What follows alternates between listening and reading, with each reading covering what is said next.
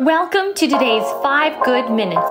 You're listening to today's inspirational message on the book of Jonah with Kurt Bjorklund.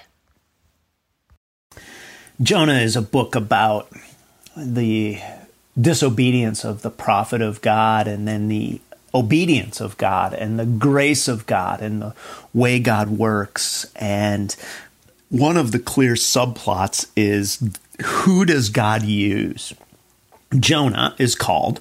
Jonah disobeys. Jonah has an attitude that continues to be against the way of God, but he obeys kind of on the outside without a full, maybe, repentance. And this teaches us about who God uses, because there's a sense when we come to chapter 3, when we read, "And the word of the Lord came to Jonah a second time, arise, go to Nineveh, and call out against it the message that I tell you." So Jonah arose and went. That you could say, well, God was preparing a messenger, and God won't use people who are disobedient. And so God chose to chasten Jonah. And I've heard people say things like God will rarely use a man or a woman greatly who he hasn't allowed to be hurt deeply. And there's truth to that. But in the pages of the Bible, and even here in the book of Jonah, there's a sense in which God uses imperfect people. Just think through the Old Testament, and there is not a character who does not have some significant flaw. Even somebody like Joseph, who was probably one of the closer ones to being without a lot of flaws, had certainly a pride, a hubris, and unawareness of how his boasting would impact his brothers. Abraham lied. We have Solomon and David and different prophets throughout the Old Testament, Samson, who all had significant flaws. And so God uses sinful people. And that's important to understand. But it's also important to understand that if we wait for perfection, therefore we will never move forward. But if we get into a mindset that says, since God uses sinful people, therefore sin is okay or sin is tolerated, that we in many ways will miss kind of what God is doing. Because what God is doing in people is often as important, maybe more important than what he does through people. God doesn't need people. He didn't need Jonah. He could have called somebody else, but he called Jonah to himself and has had that story preserved for us in Scripture so that we would know something of how God works. And that is, God calls people, and even in what I would call partial repentance, God is pleased enough with that partial repentance that he doesn't just smite Jonah.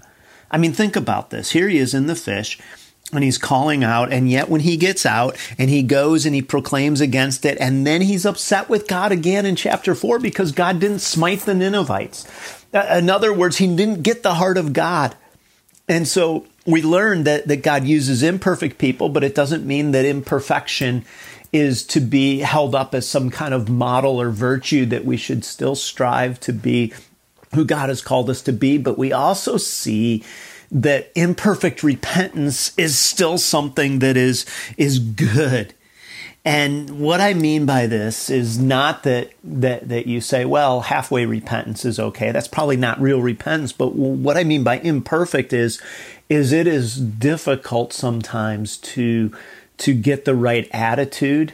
And so sometimes saying I'm going to do the right thing, even if I don't have the right emotion or right feeling, is actually worship. I've used this illustration in other contexts, but it's a little bit of a parenting illustration. So if you have a child and your child is asked to clean his or her room and they say, I don't want to, what do you do as a parent? Well, what you do is you say, well, it doesn't matter if you want to or not. You need to clean your room because I'm asking you to. It's part of living in the house.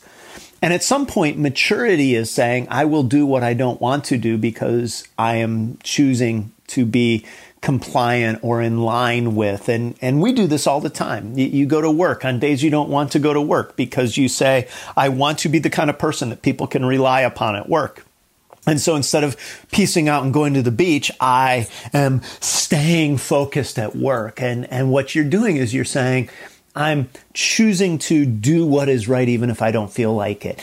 And sometimes that kind of obedience is good obedience. Again, not that it means you don't try to bring the heart along or that you don't address the heart, but it means that you're not so idealistic that you never recognize that there is an imperfection even in our best repentance, even in our best obedience.